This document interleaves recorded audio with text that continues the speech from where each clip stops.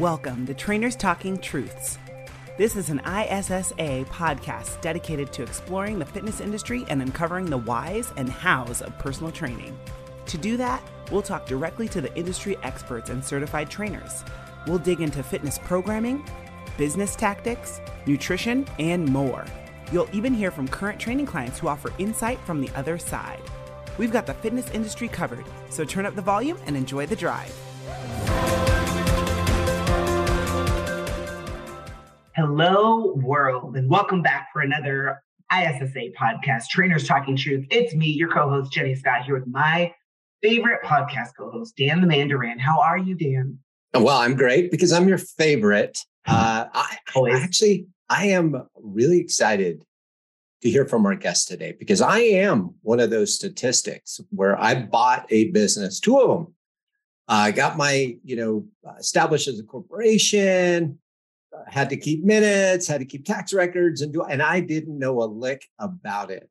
Two businesses, and I knew nothing about it. And I learned the hard way. What do they call that? The School of Hard Knocks. So I went to the School of Hard Knocks.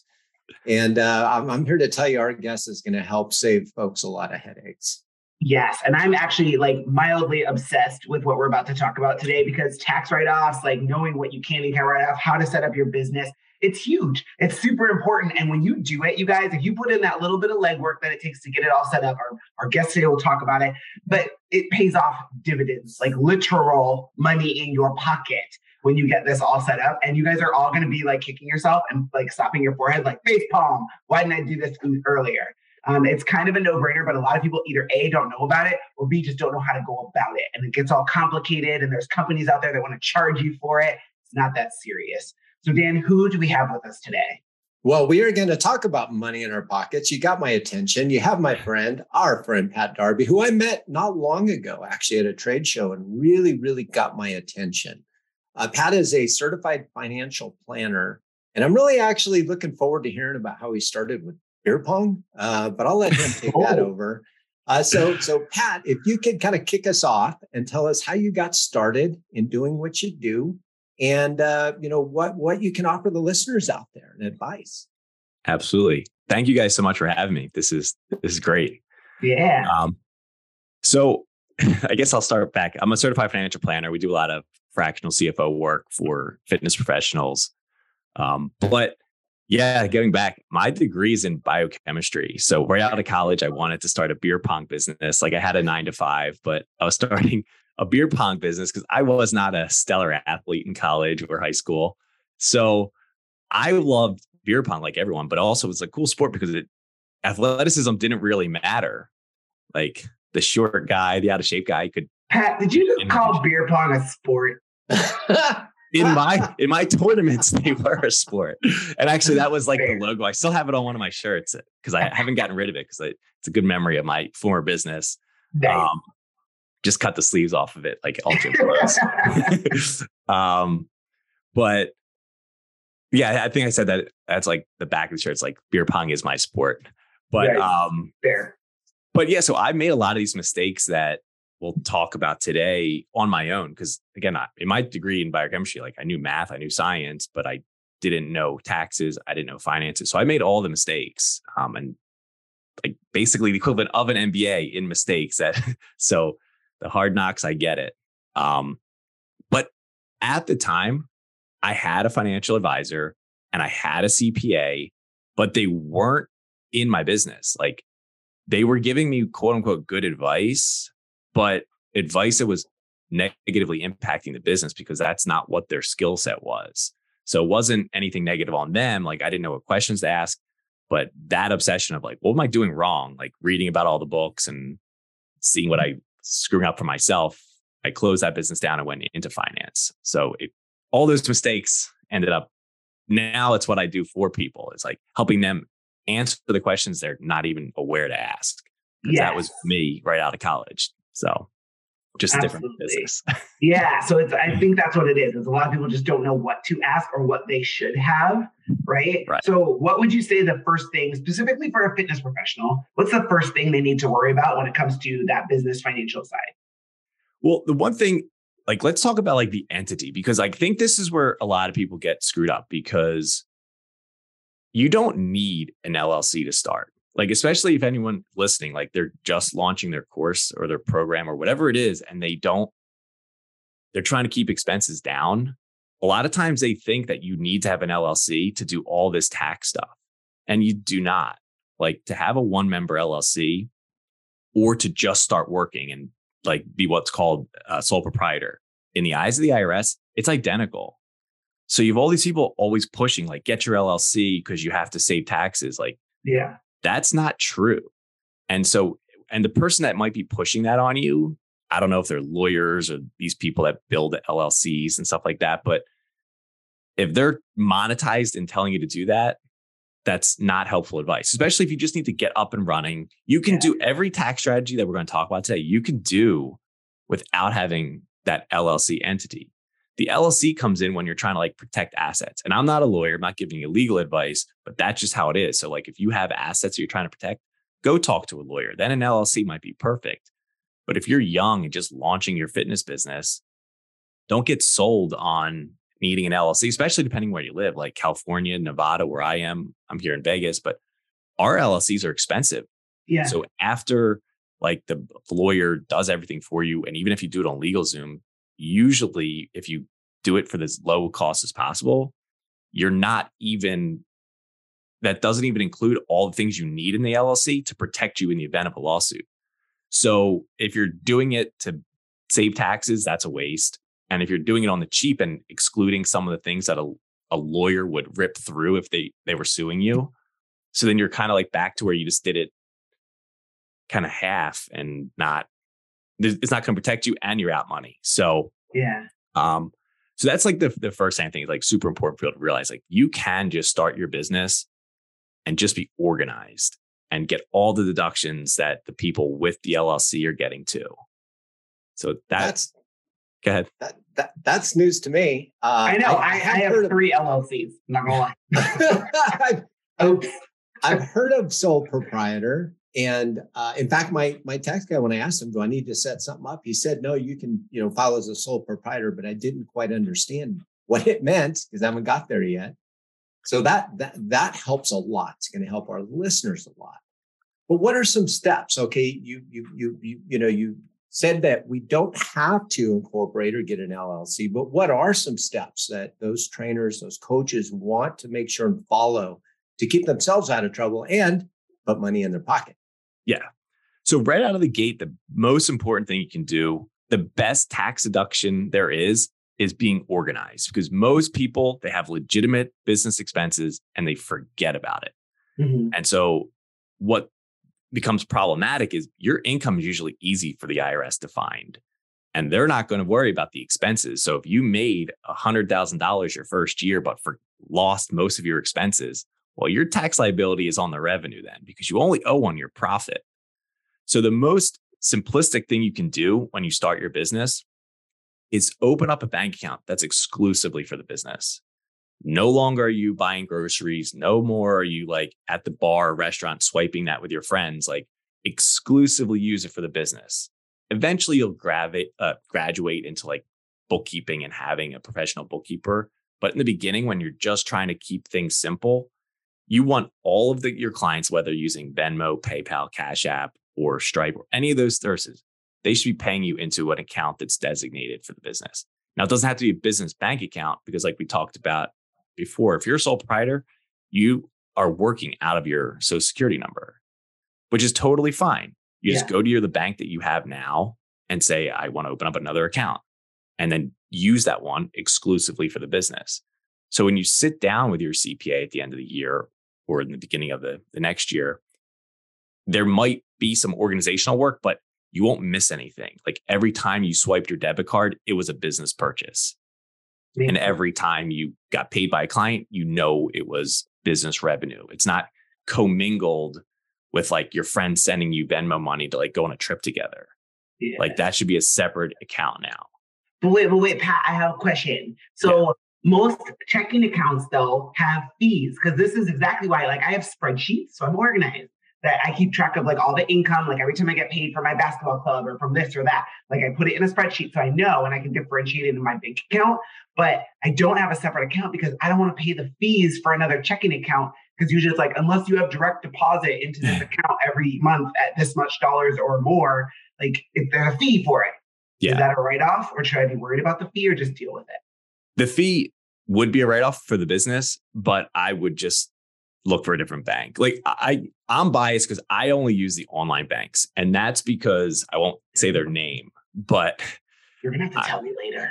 I definitely will. I tell everyone actually, I think I bashed them on my podcast. I forget, but I was living in New Jersey and I went to San Diego for the winter just to get out of the winter. And I also made it a business trip, but, right away, something happened. They're like, hey, we need you to just come in and sign this form. And I'm like, I just got to San Diego. And this was 2019.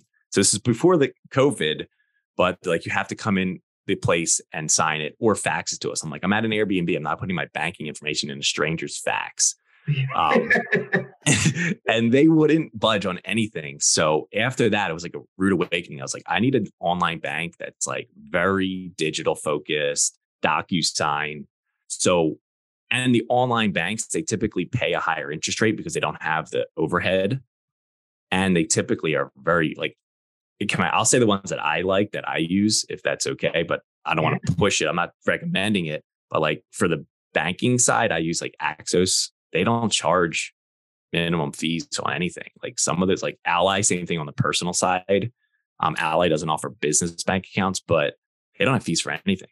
So I'm not telling people where to go bank, but there's plenty that will let you have no fees. So, okay, fair enough. But the fees would be deductible, the one inside of the business account, the one that you're using for business. Because sure.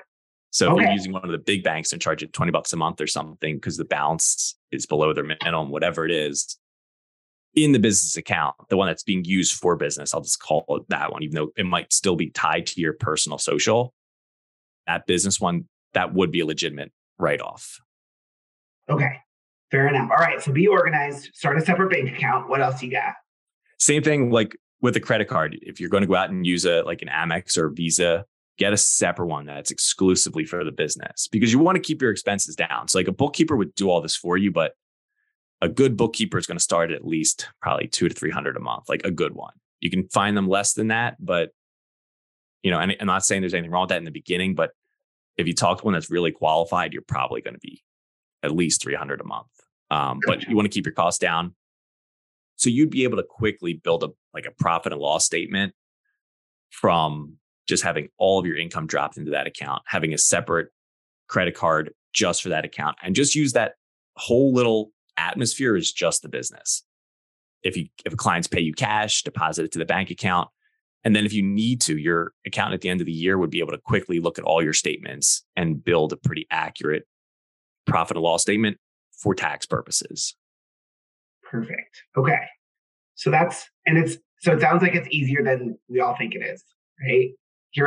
Like you can do this on an Excel spreadsheet in the beginning because like there's really two ways to look at the way you run a business. Like you want to have everything, especially in the beginning, you want to just be tax compliant. You know, like you want to have a pretty good idea of where you are. As you start to grow, then you want your books to be more accurate from a strategic perspective because you want to know like, hey, where's my revenue sources coming if you have more than one? You know, if you're starting to like pay a team, you want to make strategic decisions. But in the beginning, you just want to be tax compliant. You want to pay what you owe, save for it the proper way, pay the quarterly estimates, things like that. And you can do all that really at almost no cost if you just spend a couple hours a month keeping yourself organized. Got you. Now, what are your thoughts on programs like, I'm going to say a brand name here, not that I'm promoting it, but it's one that I use, QuickBooks, right? Love it. Because I use TurboTax and Intuit owns TurboTax and QuickBooks, so it makes it easy to transfer all my information when I do my taxes. It's ingenious to me. So that's why I use it. QuickBooks also estimates, like I can swipe to tell it whether it was business income or expense versus personal. So it allows me to separate that stuff out. Are those kind of things helpful for people too? Oh yeah. I love QuickBooks. That's what I try to help people get. And most bookkeepers are on it. I think, I don't know the stats now, but originally like 4 or 5 years ago, I think 90% of the bookkeeping world is on QuickBooks. I think they really have the market cornered. Nice. So I highly recommend it. It's pretty intuitive. Sometimes I've seen people get weird glitches where we start them up and they have like this weird screen. We have to add it back in. But Most bookkeepers are on QuickBooks, if not that one on the Xero. But if you get yourself on the QuickBooks, I think most accountants can offer you a 30% discount, and that's going to cost you like $22 a month or something to be. Yeah, I think I pay like $26 a month or something, which it writes off automatically in my QuickBooks because it's that charging me. It's all legit business expense. Yeah, absolutely. So speaking of expenses, guys, I am enthralled by this topic. Absolutely enthralled. Welcome back for another ISSA Rapid Review. Tanner had this to say about our strength and conditioning course. ISSA was great. Everything was clearly laid out, formats were easy to understand and maneuver, and questions I had were answered clearly and quickly. I gained a ton of knowledge. Awesome product. Well, you're awesome, Tanner. Thanks so much. So speaking of expenses, what kind of things do fitness professionals, are they able to write off, but do you see them missing potentially? So depends on what you do. Like there's a few things that we want to make sure you're aware of. Like you guys are in the health and fitness space. So if you have your own health insurance, that's a deduction. You're self-employed, you can write off your own health insurance, especially because we see a lot of people walking around without health insurance. I don't like when people do that. That's a risk, even when you're young and healthy. The home office, there's a misnomer out there that is audit risk. And a lot of accountants go around saying that. That used to be the case. The IRS isn't really hot on this anymore. So it's right. Get your home office written off. Maybe 10 years ago, they would say, don't do that, but that's not an audit flag like it used to be. Especially now, I think they're too busy with like the crypto people. Before you go on the next one, Pat, can you talk a little bit about what qualifies like a room in the house, square footage, and maybe expand on utilities and things like that? Yeah. So there's an understanding. Yeah, absolutely. So the room is supposed to be used exclusively for business use.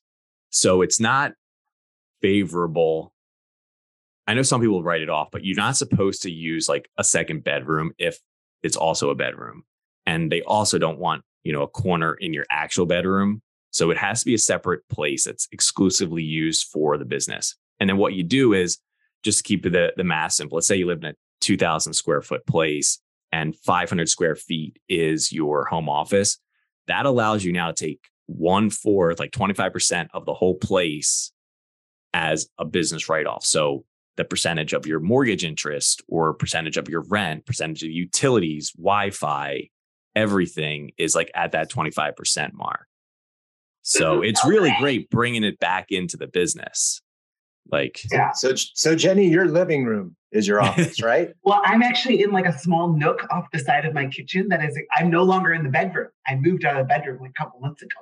So I'm in a little nook that with a very small table that is specifically my office now. So I'm in the right spot.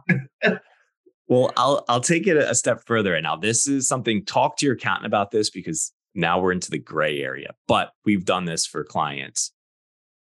Groceries as a general rule are not a tax deduction because they're personal. Yeah. But a lot of your listeners might be helping people like with recipes and diet. And so if you are, like, 'cause we talked about this off air, if you're willing to document what you're doing, like if you can prove like on your social media, like, hey, I give diet plans, then the groceries could be a tax write-off.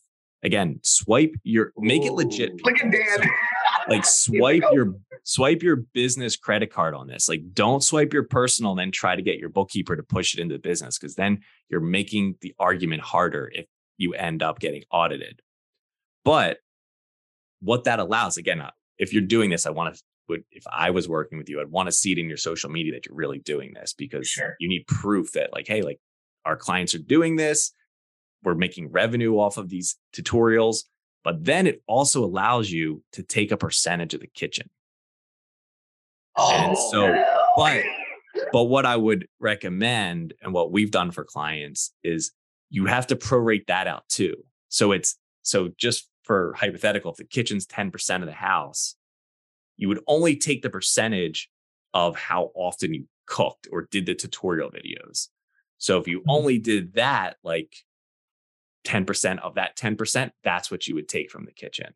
So again, talk to your accountant about that strategy and what you're doing, but that can kind of take the home office like one step further. But again, you need to really document this stuff because you're really pushing into the gray areas. Yeah. So what I'm hearing you say, Pat, though, is it's really important not only to be organized, like you said, but keep track of everything, right? So like as you're training people out of your garage, keep track of the hours that you're training people. On Monday, I did 2 hours.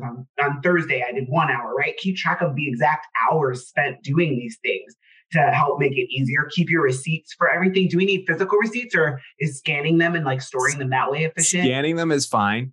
Like you just need the digital receipt because you can't use the credit card statement as proof.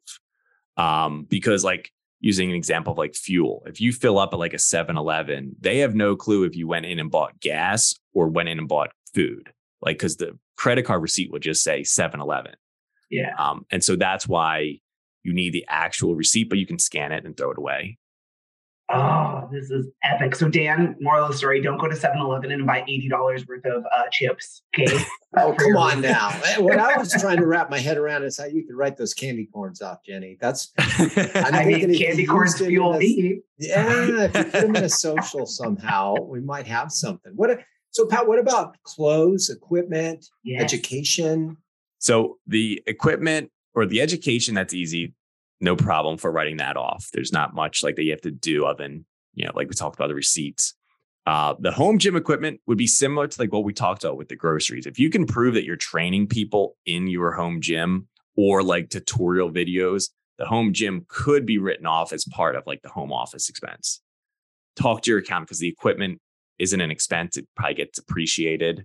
Yeah. So, but just again, just keep the receipts, give it to your accountant, let them know. And this is also why once you're a business owner, the people listening, accountants aren't that expensive. You're probably giving up more money than they're ever going to charge you by trying to DIY this stuff. Like most people, like for this type of stuff, an accountant's going to charge maybe $500 or $600 for a sole proprietor. It's money well spent if they know what they're doing, because they're going to they're going to ask you a couple of things or help you document. Because again, God forbid you're ever audited, and obviously it's a little more of a concern now that the IRS has got a big check, but you want to make sure you have your ducks in a row, because unfortunately, tax, when it comes to the IRS, it's guilty till proven innocent. Like you have to prove them wrong. They don't have to prove anything. They're like, this is what we're seeing. Prove us wrong. So you want to make sure you have everything documented if you ever have to do that. And then the last one, the gym clothes is a cool topic, because a lot of people get this wrong because like, oh, it's my gym clothes, I can't write it off. Or they think that you can write off everything. The IRS there's been a lot of tax court cases on this. So like clothes, the question you have to ask yourself is, could it be used for personal use? So like as a guy, I wore a suit every day to work. The IRS say, yeah, but can't you wear that to like a wedding or a funeral? And if the answer is yes, then you can't write it off.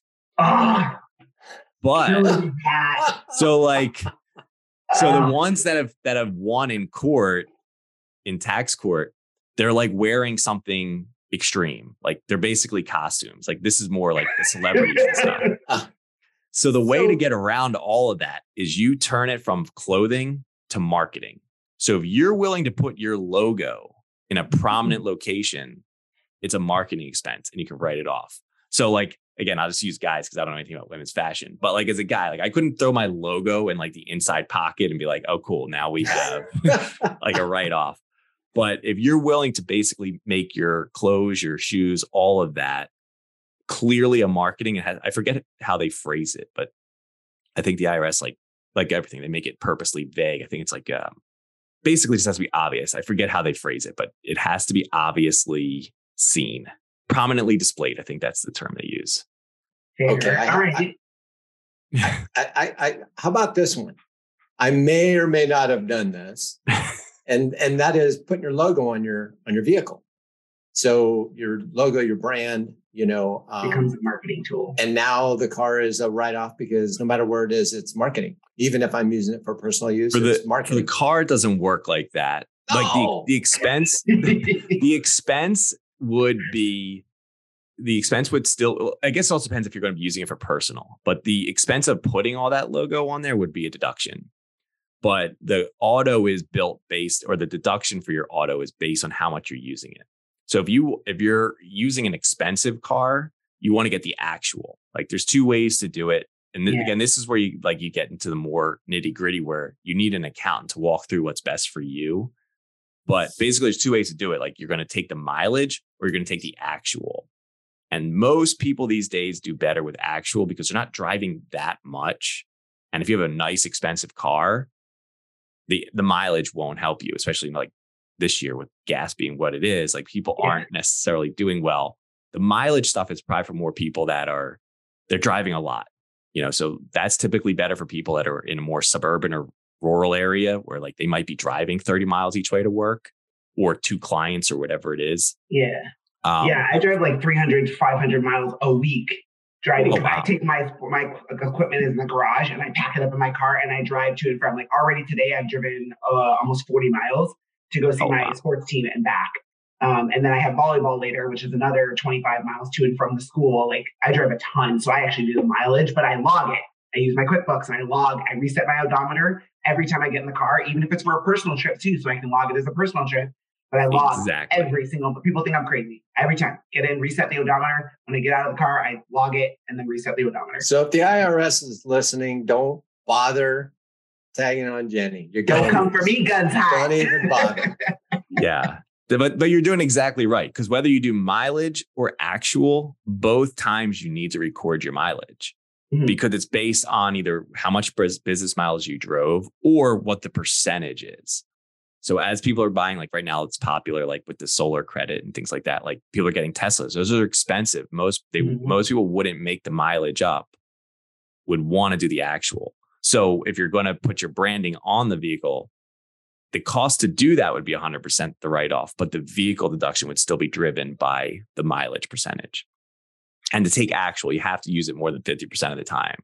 So you want to make sure you're being intentional. Like I use the app Mile IQ. Oh yeah, I've heard of that one. Which I think is really great. Anyone single out there, it works just like Tinder because literally you swipe left. You swipe left for a personal expense or mile and a swipe right for a business mile. It's so easy. It tracks everything behind the scenes. So you can go back and do it like 2 weeks later and just like swipe around and get yourself organized. Is that the one that uses like your GPS location? So you don't even have to log it. QuickBooks does that too. But the problem is, so oddly enough, I only drive my car. I think probably maybe 5% of the time I drive my car like to Costco or something like that. Because generally when I travel and it's not for business, my fiance drives. So I'm just in the passenger seat coming around. So I actually don't drive a lot of personal miles, which is kind of cool. But yeah, so the problem is if I have mine on the GPS setting, it'll log the miles that I drive with him or on a school bus going to a volleyball game or something like that, where that is not applicable. So if you were using MileIQ, you have to go through and delete your personal stuff. Like if you're in an Uber, someone else is driving, even going for like a run, it'll grab that sometimes. Oh, there you go, Dan. Yeah, you would run a lot of miles on your MyQ. What is he doing driving 8 miles a day in the middle of it? I'd put it on my bike. Right? Oh, yeah. I put it on my dogs and let them outside.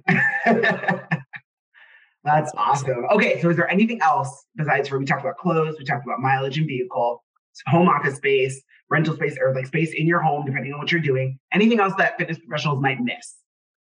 In terms of, I don't know about miss, but if you're just starting out in your first year in business, you may not have been aware that you owe taxes on a quarterly basis.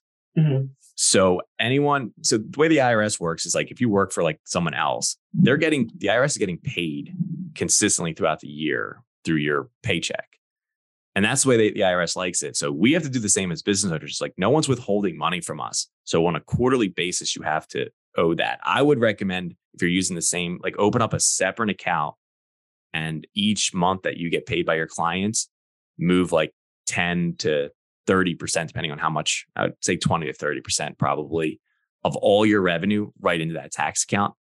And then on the quarterly basis, send it into the IRS. And it's really simple to do. If you go to irs.gov, set up the account. Anyone young listening, it's a pretty simple pay portal. So don't get overwhelmed like, oh, my accountant needs to do this kind of stuff. It's really easy to do yourself. And quite frankly, you should open that portal regardless, because even if you have an accountant who's doing this for you, you got to make sure the IRS is getting it and there's no fraud or mistakes. Like you gotta be aware of this stuff, because God forbid you are a victim of fraud or they're just somehow not getting it. That's on you. They're not going to say, oh, well, sorry that your accountant screwed you over, whatever. Like, it's on you. So you have to be aware of that as a business owner. Yeah. Okay. Great stuff. We could go on and on. And actually, I think there's an opportunity maybe to come back and talk more about like the next level. So maybe I do want to incorporate or get an LLC. What's that look like? And how do I set it up myself? Or what kind of help do I need? What are what's that next level look like? But for the folks out there listening, I think you just, Jenny just did a survey recently. And Jenny, I don't know what your final results were, but my takeaway was that over half of the new certified personal trainers are looking to do something on their own. Over half, easily. Mm-hmm. So for our listeners out there, they're going to be brand new at doing something on their own, many of them. And this is very, very relevant. So next time we'll definitely talk about the next level of growing your business, which is, in my opinion, where it gets really scary. And where having some good, solid advice and foundational practices are going to make or break you, frankly. So, yeah, growth is good, but it's scary. Yeah. That being said, no, Jenny, do you have something? I was going to say, I think that the biggest takeaway from Pat here is there is a lot to it. And there's lots to know, like the square footage of your kitchen or your office and all these things. But it's so much easier if you just hire somebody who knows what they're talking about, right? Deals with other fitness professionals or people that do what you do. It's worth every penny to pay them and have them help you with this so that you don't have to think about it. And then every now and again, they just might say, hey, I need your receipts, or hey, send me your spreadsheet, right? And you just send it over to them. And that is literally their job, which God bless you guys. God bless you. One of my best friends is a CPA, and I'm like, good for you, girl. Couldn't agree more. I mean, like I said, I've been down the road of being incorporated. I've done my own thing. And I learned a lot today. So you definitely want to have somebody that has your back and can give you advice so that you don't find yourself. I don't think they put you in the slammer, do they, Pat? They just charge a bunch of money. Yes, but I don't think most people have to worry about that. Like Wesley Snipes, I think that was what him and what was that? The Jersey Shore guy are the two popular celebrities. Oh, I think Al Capone. That's why Al Capone too. Yeah. Like for the most part, I think you would avoid jail if you. I mean, that's like for fraud. Making mistakes, you don't end up in jail, but outright fraud and hiding money and stuff, then. Or if once you get a team, the states can come after you pretty hard as well. Like the states sometimes are worse to mess with than the IRS because they're smaller and more nimble. But for the most part, I wouldn't stress it. If you end up doing payroll, then make sure you're working with a payroll provider, because if you withhold money from an employee and don't send it to the IRS and you spend it, that's a higher level of offense, because you're not really taking your own money and withholding it from them. It's someone else's money that you're kind of like, they look at that as like stealing your. Yeah, I was gonna say, that's called stealing. Yeah.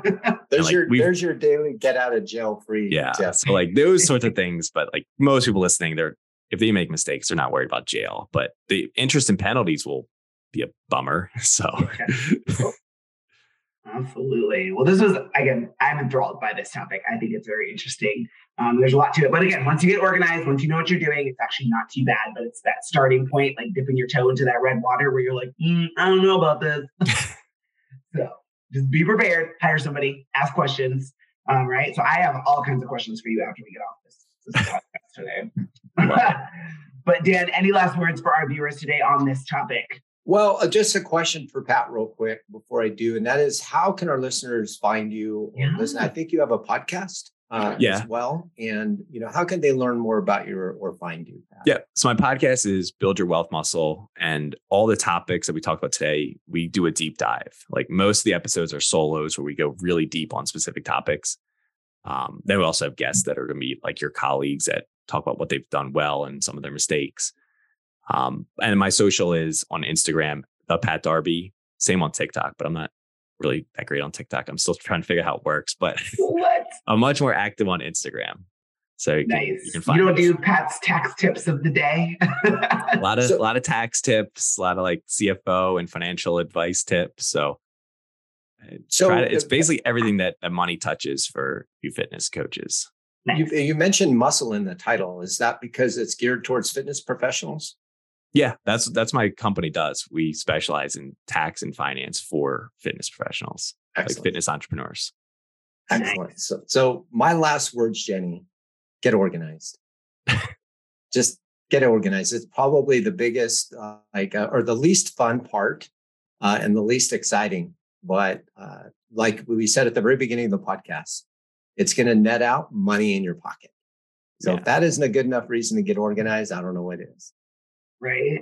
I think my last words would be hire somebody. We also have to remember what our time is worth. Think about that. Like, right. One of my clients is a surgeon, and there are certain things like housework or yard work and stuff that he's like, I hire people because if you think about it, doing surgery and things that I do that make me money in my job, I make way more money than it would cost me to hire somebody to do this for me.